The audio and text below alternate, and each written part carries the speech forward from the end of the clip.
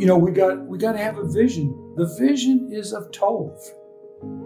We want Tov people. The good and beautiful Tov life is a life that looks like Jesus and that is rooted in character. And when we are transformed in character to be Tov people, we do Tov things.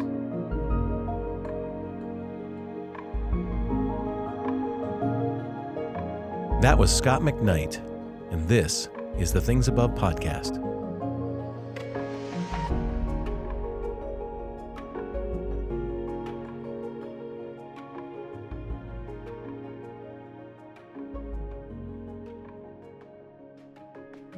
Well, today's guest for a Things Above conversation is Dr. Scot McKnight. Scot McKnight is the Julius R. Manti Professor of New Testament at Northern Seminary and a recognized authority on the New Testament, early Christianity, and the historical Jesus. He's a highly prolific author. I mean, my goodness, so many books, including award-winning books like The Jesus Creed, King Jesus Gospel, Kingdom Conspiracy, just to name a couple. So there's so many. He blogs at ChristianityToday.com.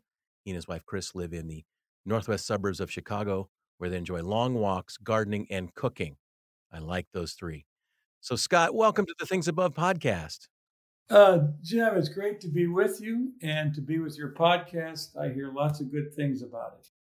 Well, I'm loving doing it, and I'm just so excited to have you. You and I, we've been friends now for several years, and we've worked together. And man, I've learned so much from you, from your books, and from your in-person lectures. And so it's just a joy to have you on the podcast. You've also been a part of the Apprentice Gathering, and you're going to be a part of the Apprentice Gathering again this September, 3-day conference designed for individuals longing to continue their personal journey into Christ likeness. And I'm so excited. People are signing up. We've had a lot of people sign up in the last month, which is I think an indication that people are ready to get back in person. And it's going to be great. Scott's going to be speaking at this, Susie Larson, Emily Freeman, Juanita Rasmus, me, and really excited. But Scott, your new book, let's talk about this book. I want to jump right in. It's called A Church Called Tov, and the subtitle is Forming a Goodness Culture That Resists Abuses of Power and Promotes Healing. And wow, I mean, this book, I loved it so much. It's written by you and your daughter, right? That's right. Your daughter, right. And am I going to say Laura Barringer? Barringer. Am I saying Barringer? Correct. Okay. Didn't know if I had that pronunciation, but so you have worked with your daughter as I'm working with my son, which is cool. And a great forward by our mutual friend, Tish Harrison Warren. So she was on the podcast earlier this year. Okay, so Scott, here we go. Ready for your questions. It's time. Yes. I ask I'm every ready. guest. And I'm always good to be with you because I love those books you've written for spiritual formation, because I think they tie Dallas Willard to the church in a tight fashion. And I just really like that. Appreciate it. Well, I will take that compliment. Thank you. Well, so Scott, I ask every guest on this podcast the same question. Why did you, and Laura, but why did you write this book? The short answer is because Laura was a pest about writing it. She pushed and wouldn't give up, because I had told the publisher no. When I was asked to write a book about Willow Creek, I said, no, I'm not a church historian. They're not going to let me have access to the records, and I don't do that sort of thing. But it just so happened that I blogged a bit about this, and people were interested in what I had to say. And I was interested in getting beyond the expose of the churches like Willow Creek, Harvest, the Catholic churches, the Southern Baptists, you name it. It's just Hillsong now. Mm-hmm. I didn't want to talk about that stuff not much. I mean, those things are important, but I wanted to say, what can we do so that this doesn't happen? I'd like to say it doesn't happen again. That's naive, probably utopian, so that we can build cultures that don't allow abusive patterns to become established in its leaders. That I wanted to explore that idea. So Laura and I began to work on these topics: culture, how cultures are formed in churches, and we landed on the word tov, the Hebrew word for good or goodness. and said, this is a way of capturing the message of what churches need. And I often said they need pastors like Mr. Rogers, Yeah. because everybody admits he was a good guy. He was Tove. And we need people like that in churches. We're too obsessed with success measured by numbers and by money, by buildings, and not enough by character that will turn people like Dallas Willard and yourself into leaders rather than charismatic figures that can draw a big crowd. And I'm not saying you can't draw a big crowd. I know you can. Right. Okay, so for some listeners who maybe aren't aware, Willow Creek, a very large megachurch, sort of the leading megachurch in American church history, I would say in the last 50 years for sure. But their leader, their pastor, senior pastor Bill Hybels, had sort of a fall from grace, and well, I'll let you tell it because you're the expert on what happened. I've read things, but maybe just let the listeners know what happened at Willow because that was a kind of spawned the book, I think. Yeah, it spurred my daughter and her husband and Chris, my wife, and me into conversations about what happened. A few women came forward with allegations. They had actually been working behind the scenes with Willow's leadership and elders and even Bill Hybels for 4 years without any progress at all. So it came forward in a public newspaper, not just public, but the Chicago Tribune, which is big time. And all of a sudden, Willow was in the news with very serious allegations by women against Bill Hybels. And eventually there was even a bigger story published in the New York Times. By the time that was over, 2.5 years ago, whatever, it was clear to everybody that there was guilt and the church needed to think about what to do. And so those allegations just snowballed into what we would now call Church 2, and we heard about other stories, and we wanted to respond to that situation. Yeah, because as you mentioned, it's unfortunately all too common. We see some of this, and one of the things I love about the book you and Laura have done here is well, the first part of the book examines toxic cultures and toxic churches, and it was hard to read, I'll be honest, because it was like you guys were telling true stories. You weren't just sort of speculating with little fictional, anecdotes or case studies. It was like this is real. But then, of course, the second part, which was my favorite, second part of the book is where you begin to look at the characteristics of churches that have a deeply good or Tov culture. But we should probably just follow what the book does and just begin with what happens in these churches where it becomes a toxic kind of culture. What you list several of the ingredients and steps and have done a fantastic job of outlining that. But share with listeners like what you have learned about the characteristics of those cultures that are not Tov, but are quite the opposite. Yeah, we call them toxic cultures. It was hard enough to get the publisher to let us use one Hebrew word. The other Hebrew word is ra, evil. And so we use the word toxic. Okay. Jim, what we discovered, we found 7 characteristics of toxic church cultures that are symptomized, I think detectable most easily in narcissism, which is grandiosity, selfishness, extreme sensitivity to any kind of criticism, a profound lack of empathy for other people, for hurting people, for people in general, other than what fits with the agenda of the leader. And we also found that such leaders and such churches used power, used fear to increase their power. So we call it a power through fear culture. And there's just a lot of inside circle, top executive team that make the decisions that nobody can challenge. You can challenge as long as you agree, that sort of thing. And we started exploring this, and we found that institution creep, where the institution becomes more important than people, where they're willing to use false narratives, spin the story, gaslight the people who are critics, silence the critics, pay them off. Oh, do we have stories about this? And then we found loyalty was a really big value or virtue.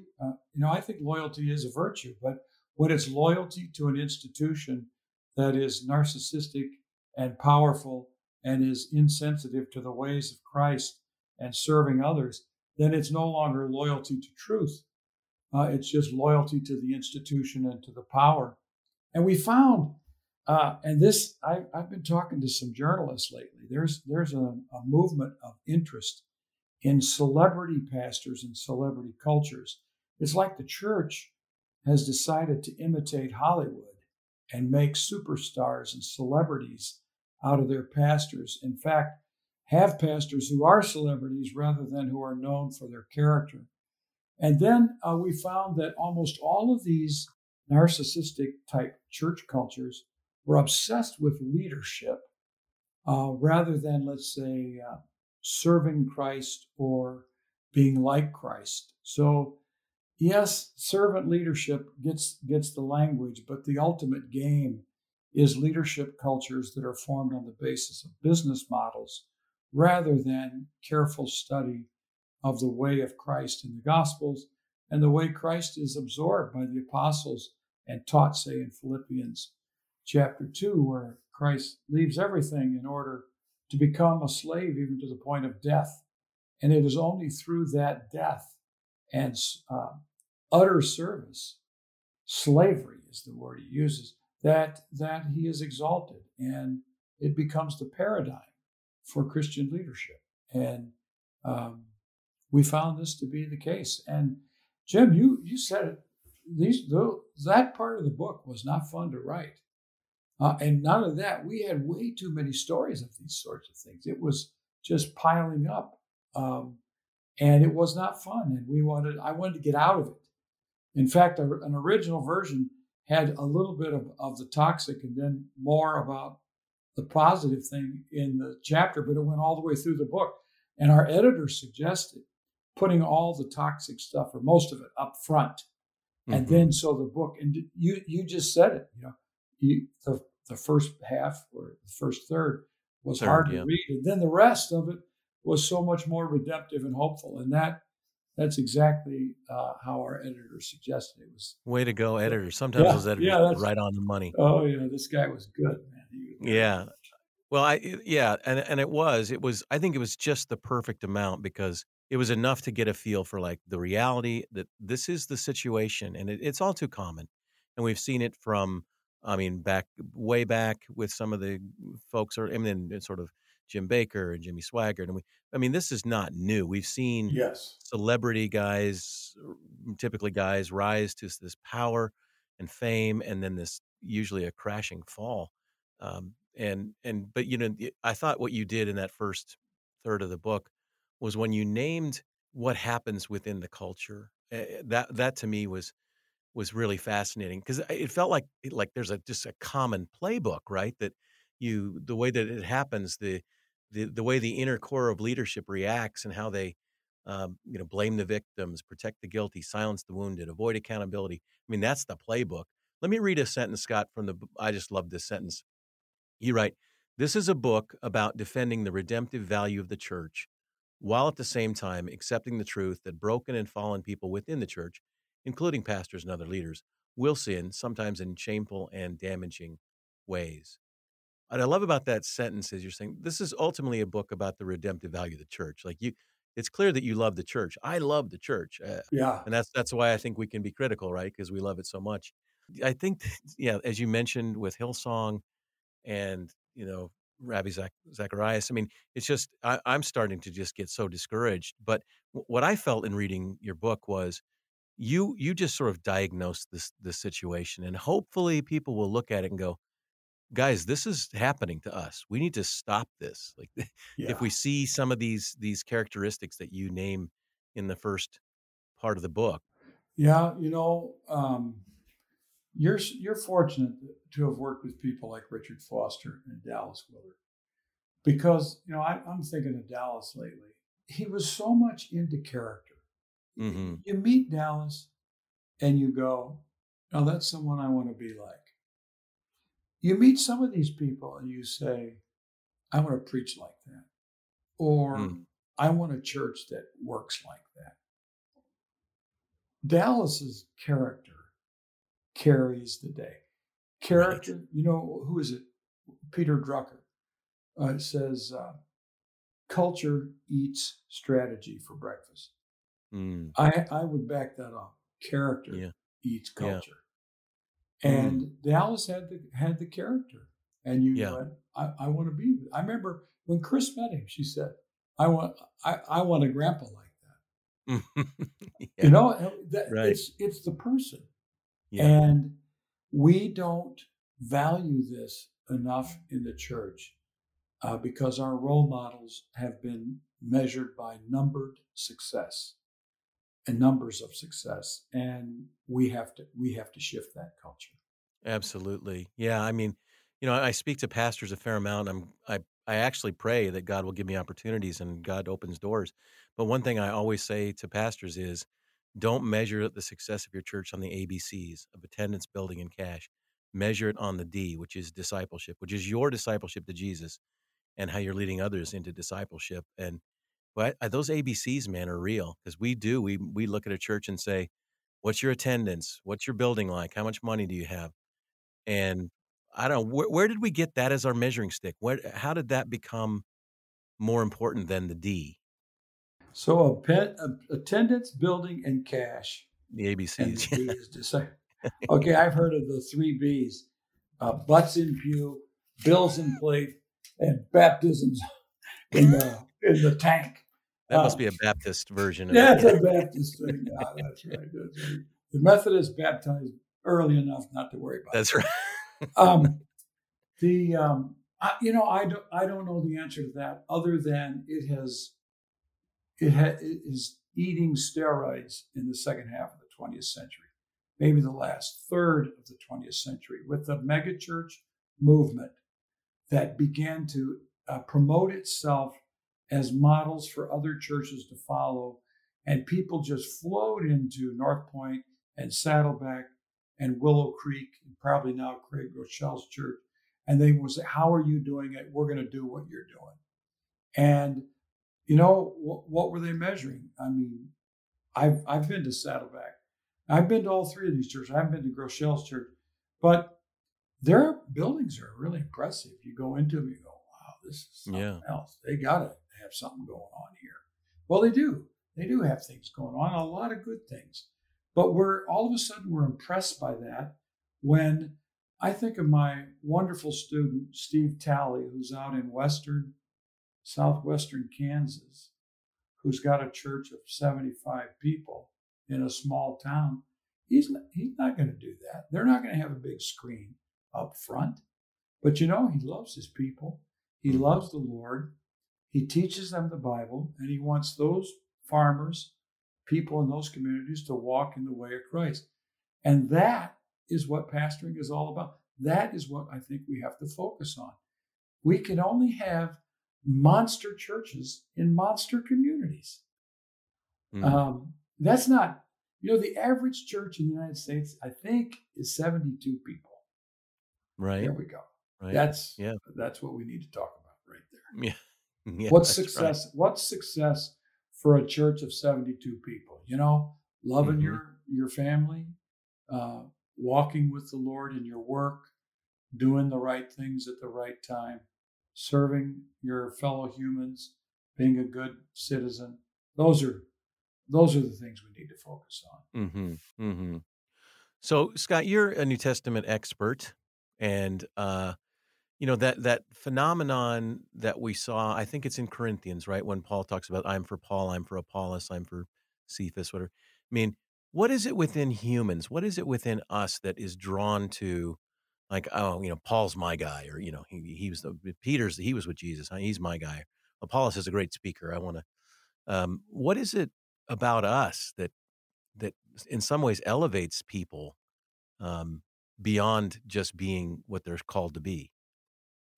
Boy, that is a good question.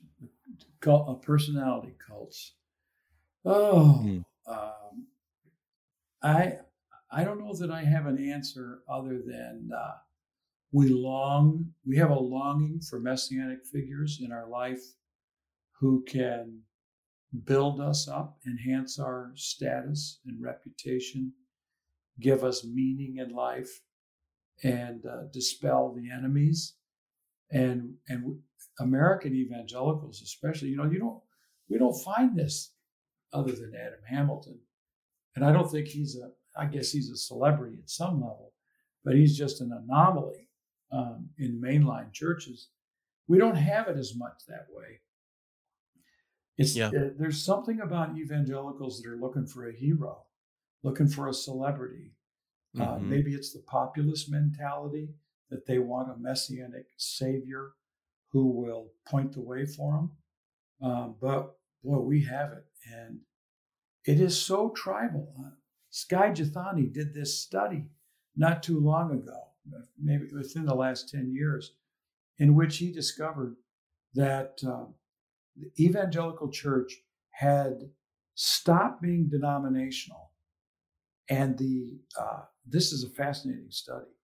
It was replaced with personality cults.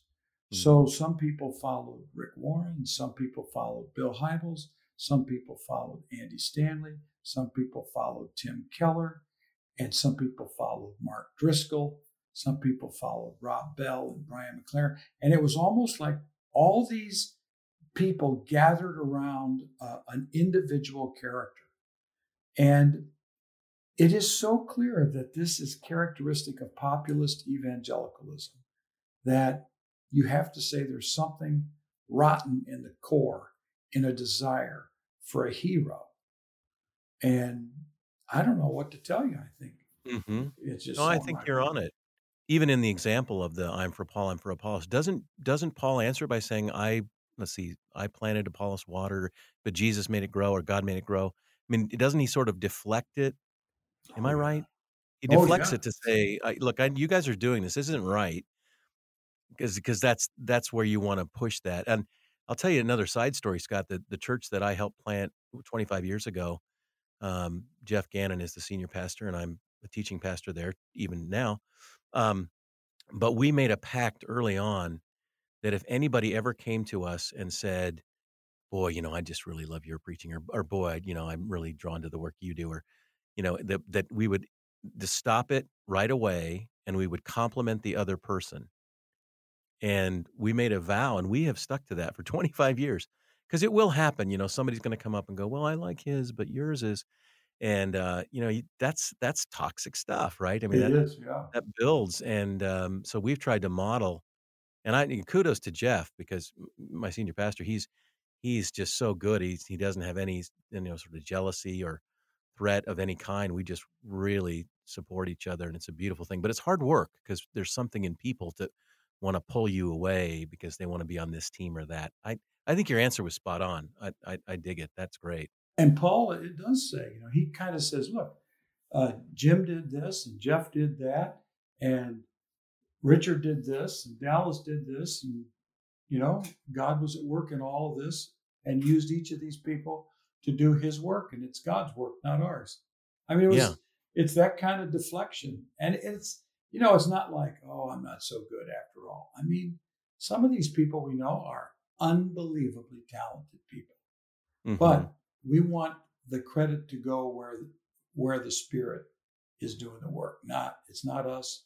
It's God chooses to use human, fallen instruments to build his work in this world. And we want to give credit to the Lord.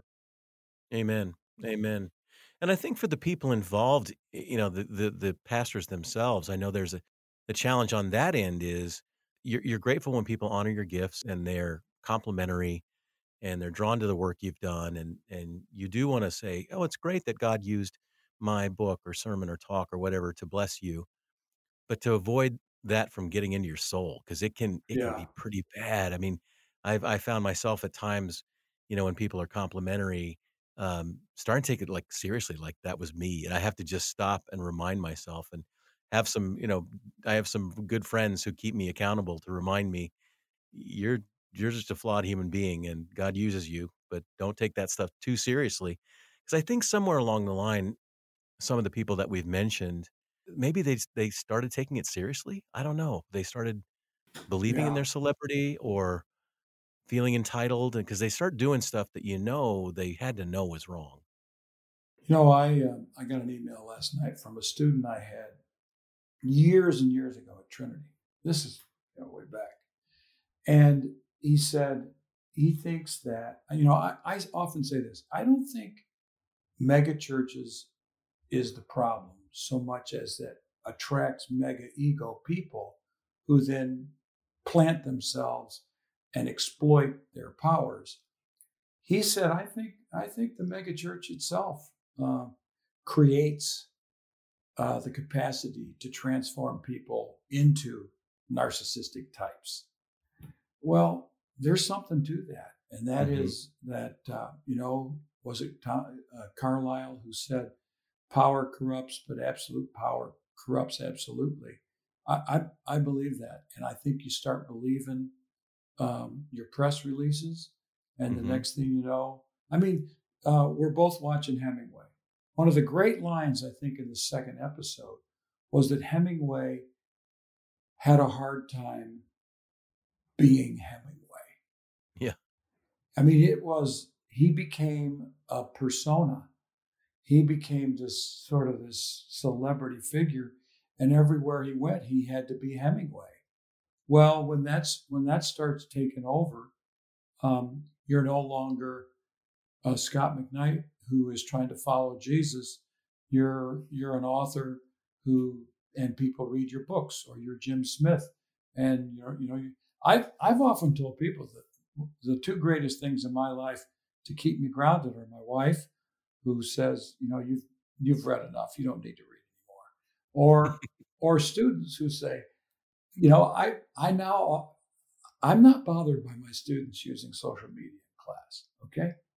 But it's a reminder that I'm not that interesting, and that social media is capturing their attention. I'm thinking, I'm probably a little bit boring right now. I need to sharpen my game.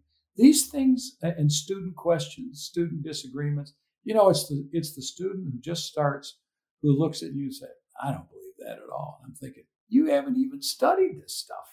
And I have my whole life, and you're disagreeing with me. These are humiliating reminders that it's not us. Yeah. God's working in them, and they just might know something that we don't. And that's good for us. It is very good. So Scott, it was ultimately a video series I was invited to, flew to Nashville, did my thing. I got to go to a dressing room, and they had my name on the dressing room in this TV studio, and it was like on a star, like it said Jim Smith on this star. And when I was done, I said, "Hey, can I keep that?" And it was like paper. So the lady there, she goes, "Yeah, sure. We're just gonna throw it away." So I got on the plane. I took it home. I was so high on myself because I thought, man, I just did this TV thing, and couldn't wait to come home and show my wife this star. And I walk in the door and I say, "Hey, Megan, hey, look at this, man! I got this star. I had my own little room and makeup and did all this stuff." And she goes, "Yeah, that's great, honey, but we're out of toilet paper, so go to the store." And as I drove to the store, I thought, that was short lived. My moment. Your glory. Of feeling it comes down to toilet paper. So these wives can keep us grounded, which is so good. Well, Scott, the last 2/3 of the book. So let's jump to the good. Well, okay. First of all, just say a little bit about Tov, because you're a Bible language expert. So it's TOV is in English, but tell our listeners about what Tov is in the Hebrew. Tov is the word for goodness. Remember that Genesis 1 starts out, every day is Tov, and then at the end it's Ma'od Tov, Tov Ma'od. It is very, very good. And so I accidentally fell upon this word, Jim. This is interesting. I said something on my blog early about Willow Creek and what had happened. And I said, what we need is more goodness in churches. And the number of people who said, wow, I haven't heard that word goodness in a long time. And I thought, that's because we're Protestants, and all we know is that there's none good, no, not one. And it's unfortunate that that's the only thing we think of, the word good. So I said, I'm going to look at this word good in the Bible a little bit more intensively. And it is found throughout the Old Testament. Tov is, let's say, God alone is Tov. I mean, in the Bible, he's Tov. No one else is Tov. Everything he does is Tov. His design of the world is Tov. He wants humans to be Tov. He's designed us to be Tov. Creation is Tov. Music is Tov. Our creative arts, a well-written sentence is Tov. The right word spoken to the right person at the right time is Tov. Some people design their houses in Tov. They create a desk that looks like Tov. All these things are Tov in the Bible. And then Tov is active. It is not, let's just say, he's a nice person. It is something that we actually do. And I often use, you probably know the great basketball coach at Virginia. His name is Tony Bennett. I didn't know about him until I read the book. Yeah, that was a great story. He is a Tov man. I mean, he's offered millions of dollars. He says, no, spread it to the rest of the people who work here. I have enough. I mean, there aren't many people who do things like this. But Tov is also something that is a resistor. Tov resists evil. Over and over in the Old Testament, it says, chase or pursue Tov, resist evil. And so Tov is in the New Testament. It is, Jesus wants us to do Tov works, good works. Paul expects us to become people of good works. Tov works, he would have used in Hebrew. And then the fruit of the Spirit is Tov. And the word is used quite often in the New Testament. So we are not Tov, good in ourselves, but God's grace comes to us through the power of the Spirit and remakes us so that we become agents of Tov in the world. So what happened is we saw 7 characteristics of toxic churches. And I said to Laura, my daughter, I said, I have to match these. I have to counter these with 7 characteristics of Tov. So we didn't sit down with Tov and say, here are the 7 characteristics of Tov. We sat down with 7 characteristics of toxic cultures and said, what would the Bible want instead? And so we came up with 7 marks, habits of goodness. Yeah, and they are nurturing empathy, nurturing grace, putting people first, telling the truth, nurturing justice, nurture service, and nurture Christ-likeness. I mean, those are all good, right? I mean, those are you can't look at that and say, no, that's okay. I mean, it is goodness, and there's just so much I want to talk about that. I have to talk about, though. I had never seen this. It's a quote you have in the epigraph, started chapter 5, from St. Augustine, who said, the truth is like a lion. You don't have to defend it. Let it loose and it will defend itself. Oh, that's so good. I think that a lot of these things and I'm bridging from the toxic side, but the truth does come out, right? I mean, the truth eventually, you don't have to defend it. It will emerge, right? And the same is true with Tov. I mean, I think Tov, goodness, ultimately, I've been working the last 18 months. I've been writing what's the 4th book in the Good and Beautiful series called The Good and Beautiful You. Subtitles becoming the person Jesus created you to be. But the thing, Scott, for me was that I also began to discover that our soul is Tov. Like our soul wants goodness. We're built, like we're factory built made for Tov. And so, reading your book as I'm finishing my book, I saw this overlap of what's happening in our souls and why we respond to it. Like you just can't fight it. It's there. When I was writing about Tov, I knew that you had written about the good and beautiful life. Mm-hmm. And I thought, you've got it right.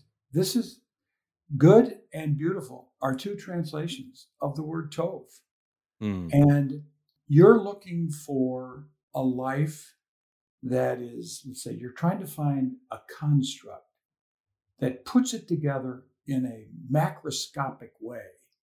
And I think the good and beautiful life, I totally agree. That's That's what it's all about. And over, we build these, Dallas talked about the habits of VIM, vision, right. Intention and means. Yeah. intention and means. Intention and means. Yeah. We got to have a vision. The vision is of Tov. Right. We want Tov people. The good and beautiful Tov life is a life that looks like Jesus and that is rooted in character. And when we are transformed in character to be Tov people, we do Tov things. Yeah. And I have students from whom I've learned so much, but some of them are just mature in Tov in their 30s and 40s. And when you ask them a question, their answer is Tov. Right? I have a student named Kelly Fabian's story. And she's written a couple books. And when you ask her a question, I often tell my students, you just watch what happens when someone asks a question of Kelly in class. Everybody listens because she's mature in Tov. She's good. Now, if I were to say that to her, she'd go, well, you don't know me well enough. That's okay. The humility that characterizes a Tov person is there too. But we know Tov when we see it. And we see it in her. And there's, I think my pastor's this way too. I just trust his judgment. The associate pastor, she's younger, but she's growing so much in Tov that we now ask questions, and I think she's got it. She's mature. She sees it. She sees wisely into the way God has made us life. So we need to, if there's anything we hope for, Laura and I, for the book, is that people would focus on a habit of empathy, a habit of grace, of putting people first, of telling the truth, of doing the right thing at the right time, of serving others and be, Christ-likeness is the summary of it all. But why can't we focus on those things? And that's what, Jim, I know this is what you focus on in your books. You're not trying to build, there's nothing about, now if you go out and do evangelism, eventually you'll build your own church. You're trying to build character through giving people opportunity to open space for the Spirit to work in their lives. And it's a character transformation. And that's the kind of people that become Tov people and create Tov cultures. And Tov cultures help other people become more Tov. Tover. Tover. We need to be now Tover. Now you mentioned, you just mentioned Kelly, but also your associate pastor. But so you write a lot in the book about how a Tov church will empower women. Why is that something that even needs to be said? Because now, of course, in my tradition, I'm United Methodist. We've long settled that issue. But you mentioned those several times in the book. Why did you want to make that a clear point? Well, it's been one of my missions for about 25 years in my teaching career. When I first began theological studies, I was in favor of women's ordination, but I wasn't an advocate. And I said something one time in a class long ago, and a woman student came up to me and said, "We don't need your support. We can handle this on our own." And it kind of scared me, and I went silent on the issue. And I realized later that she was wrong, that people who have platforms and power have to open up space for women. And we have to do it by getting out of the way and by giving women our spaces. I would say the same about African Americans, Latin Americans, Asian Americans. We need to use our platform, make it available to other people to share. So I have a mission to encourage and to empower women to use their gifts and to do what I can to help them use those gifts. So I bring this up. It's not an agenda in the book in the sense that it drives it, but it comes up when I think it's appropriate. Yeah. I would like to have brought up racism, et cetera, but you can only do so much in one book. I believe that part of the issue is that in toxic cultures, women suffer the most. They're the ones who are abused by power, who are sexually abused and violently abused in physical relationships. And so we believe that a Tov culture is a culture where women will be treated with dignity and respect, and their gifts will be honored, and they will flourish. And so I felt like it had to come up. Yeah. I was saying amen left and right, and it is, yeah, it's so true on so many levels. Well, here's a great phrase from the book I love on page 119. I starred it, highlighted it, double highlighted it. But this phrase, a Tove church is a grace-based family of siblings. I love that, a grace-based family of siblings. I just couldn't get that image out of my mind because I thought, what a great way to look at it. Because the church is a family, like we are brothers and sisters in Christ. That should be the dominant image. But I just love that grace-based family of siblings. And then you also write, in a Tove church, leaders maximize their giftedness when they empower others to maximize their own giftedness. I thought, wow, that should be the standard right there. That is, what is your job as a leader?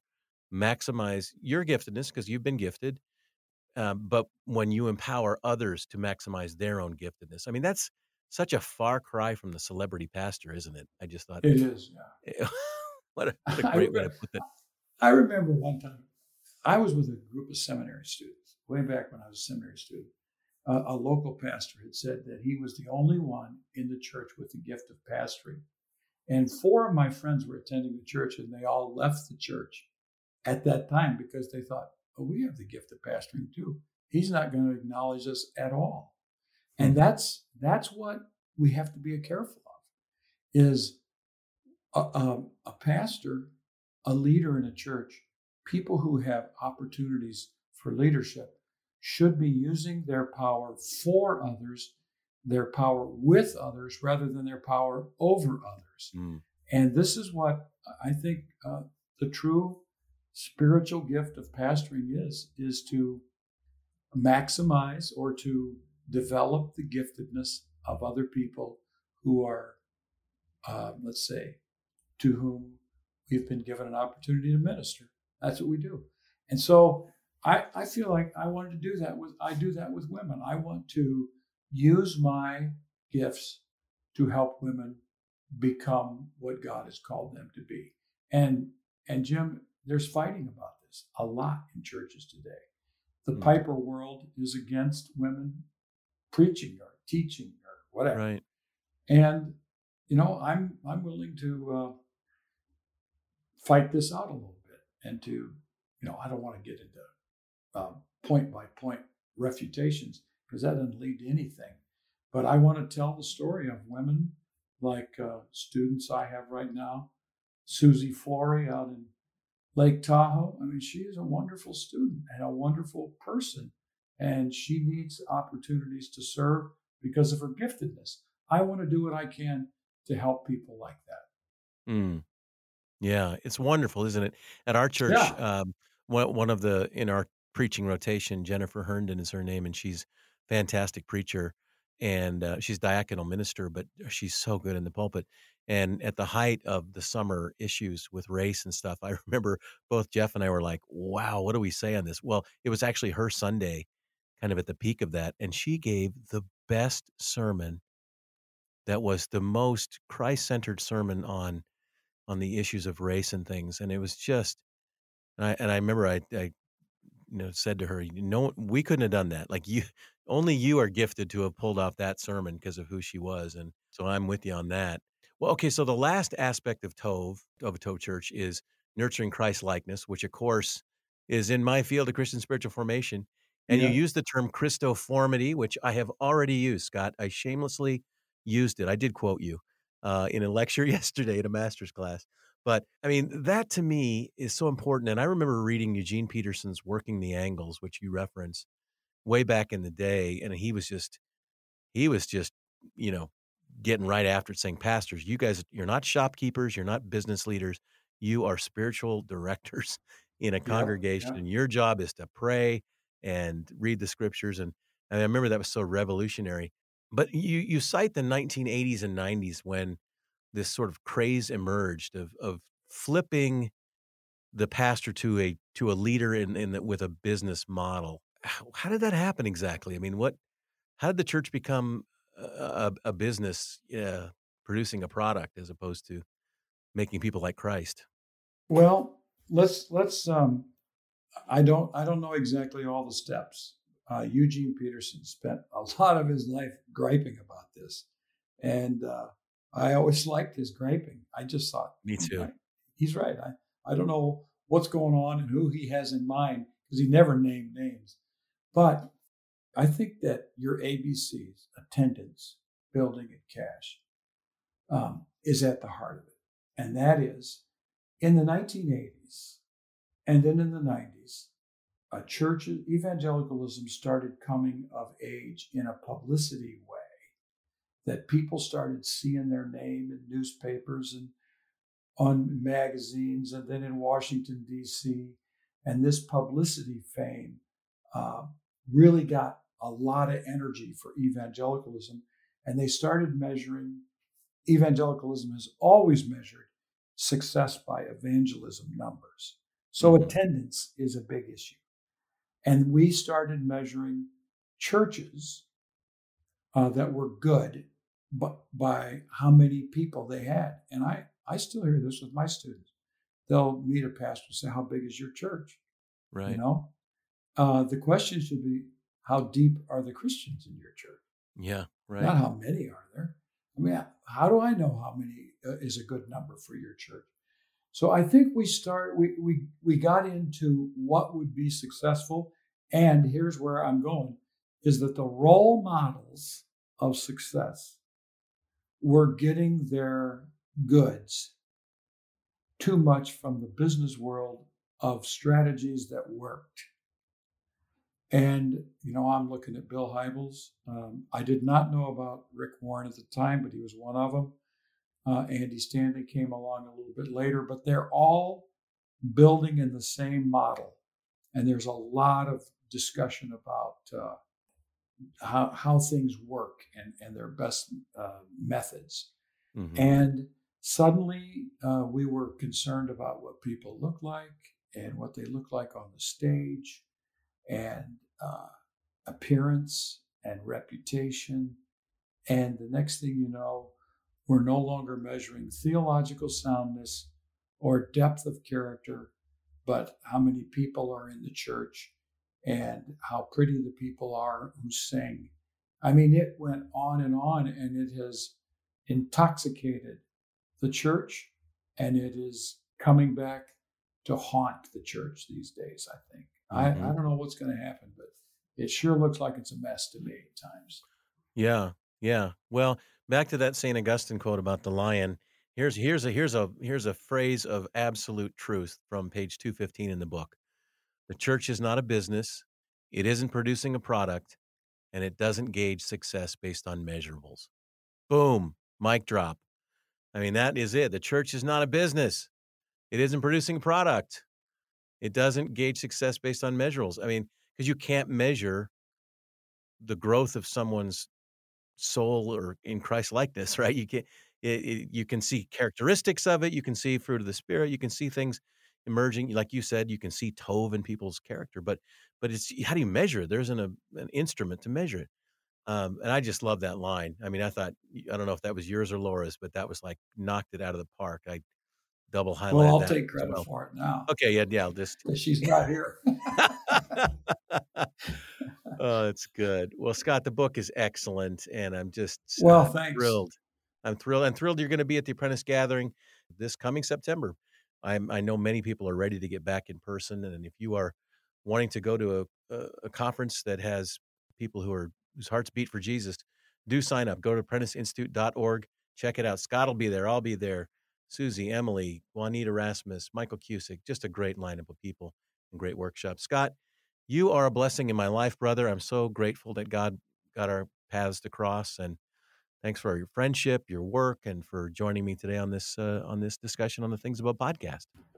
Oh, you're a blessing to me too, Jim, and I'm honored to be with you, and look forward to being in Wichita. In Wichita in September. Right. We'll see you. Yeah. We'll see you then, I brother. like Thank you. Yeah. It's Thank good. you. All right. Yeah. I hope you enjoyed this Things Above conversation with Scot McKnight. I know I did. He is a brilliant scholar, and the book is so good. A Church Called Tov. Go get that book. I hope you join me next week for episode 109. Until then, you can find me on Twitter and Facebook at James Bryan Smith, and you can learn more about this podcast at apprenticeinstitute.org. If you enjoyed this episode, please share it with a friend, and you can also subscribe, which means you're going to get them automatically each week. My hope, as always, is that one day if you're asked, what's on your mind? Your answer will be Things Above.